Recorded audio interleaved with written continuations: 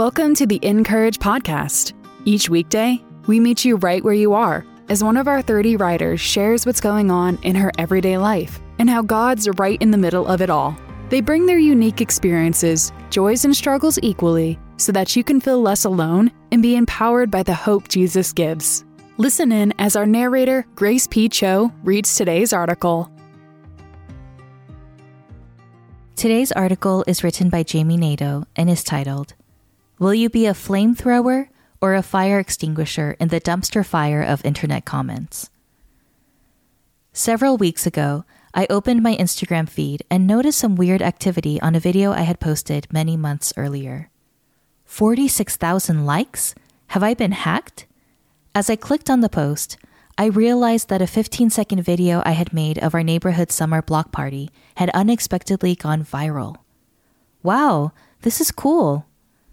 The video wasn't anything special, just a quick pan of the street from my front porch.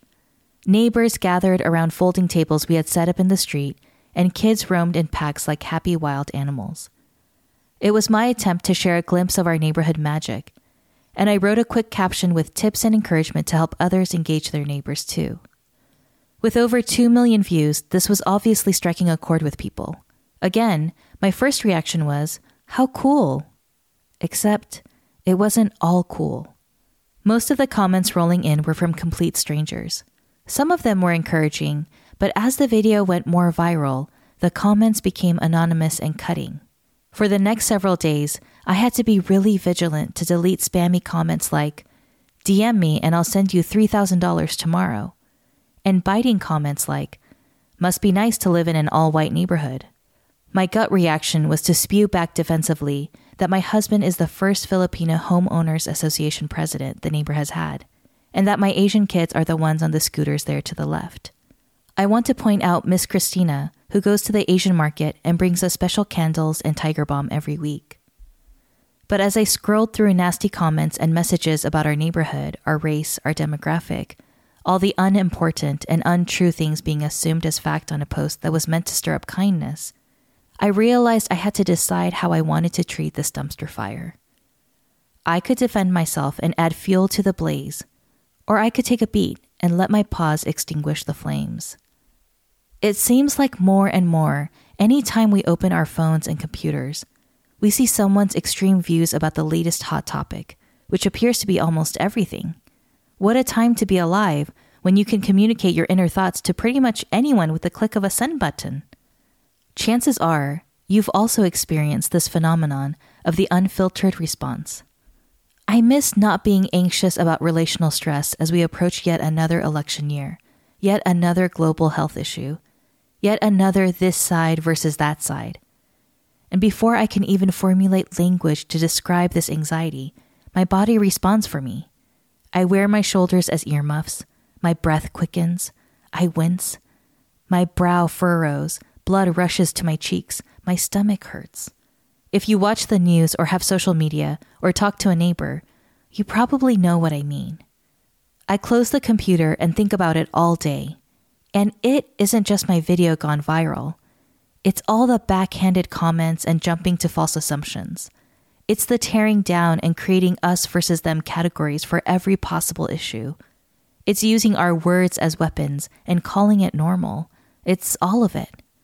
I can't help but think, I wish she hadn't mentioned that. I wish he hadn't said it in that way. They make me so mad. Why are people like this? Why can't we just stop treating each other like this? And let me say, when I'm about to actively run into an argument after reading Cousin Fred's entire comment section in his latest fire-breathing post, I instead take a deep breath and consume truth that comes from a living and active God. A God who loves me but isn't afraid to ask me to check my perspective. So I pray, I am the problem. Forgive me, Lord, for wanting to murder this person with my words, for believing I am more worthy of your gift of grace than he is.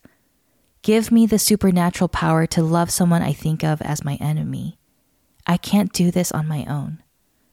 As believers, we should be people marked not by fear, hatred, or murderous words, but by peace. We should desire unity instead of actively seeking out division with our words. We should have the markings of self-control and love, not unbridled tongues that have the power to set the world on fire. See James 3:5-6. I don't know if I really believed that until the last couple years, but haven't we all witnessed the destruction caused by our tongues and how they hold the power of life and death? We each have personal accounts of our own fractured relationships and devastating losses. But lest this all start to feel a bit depressing, we actually do have great hope. Jesus tells us, "I have said these things to you, that in me you may have peace. In the world you will have tribulation, but take heart, I have overcome the world." John 16:33 ESV. Hear Jesus speaking it to you. In me you may have peace. Take heart.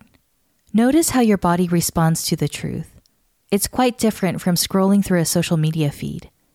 Maybe if you're like me, your shoulders come down and your breath slows. As the words of Scripture settle into my heart, I can see things more clearly. We are too quick to scroll conversations and comment threads and assume we are the only ones who know the correct path. But God is our good shepherd. He actively searches to bring us back to himself, reorient our hearts towards him, and give us the peace of his guidance, care, and protection, even from ourselves. We are not on our own when we face difficult circumstances and interactions, or when we have to navigate complex relationships and complicated feelings. When we see ourselves and others with the right perspective, we remember that our words, whether written in a comment or spoken out loud, have the power to attest to a better word. God is our only hope in this world, and what good news that it doesn't rest on our human shoulders. Ask yourself, where am I tempted to use my words to tear down or divide, instead of to build up and bring peace? This excerpt from Come Sit With Me was written by Jami Nato. In Come Sit With Me, 26 of our Encourage writers help you navigate tough relational tensions by revealing their own hard-fought, grace-filled learning moments. They show you how to delight in your differences, honor and value others even when you disagree, connect before you correct, trust that God is working even when people disappoint you. Whether you're in the middle of a conflict without resolution or wondering how to enter into a friend's pain, this book will serve as a gentle guide. Discover how God can work through your disagreements, differences, and discomfort in ways you might never expect. Come Sit With Me is now available wherever books are sold, and we'd love to send you the introduction and the first 2 chapters for free. Sign up at the end of today's article. And to read more from our writers, visit encourage.me.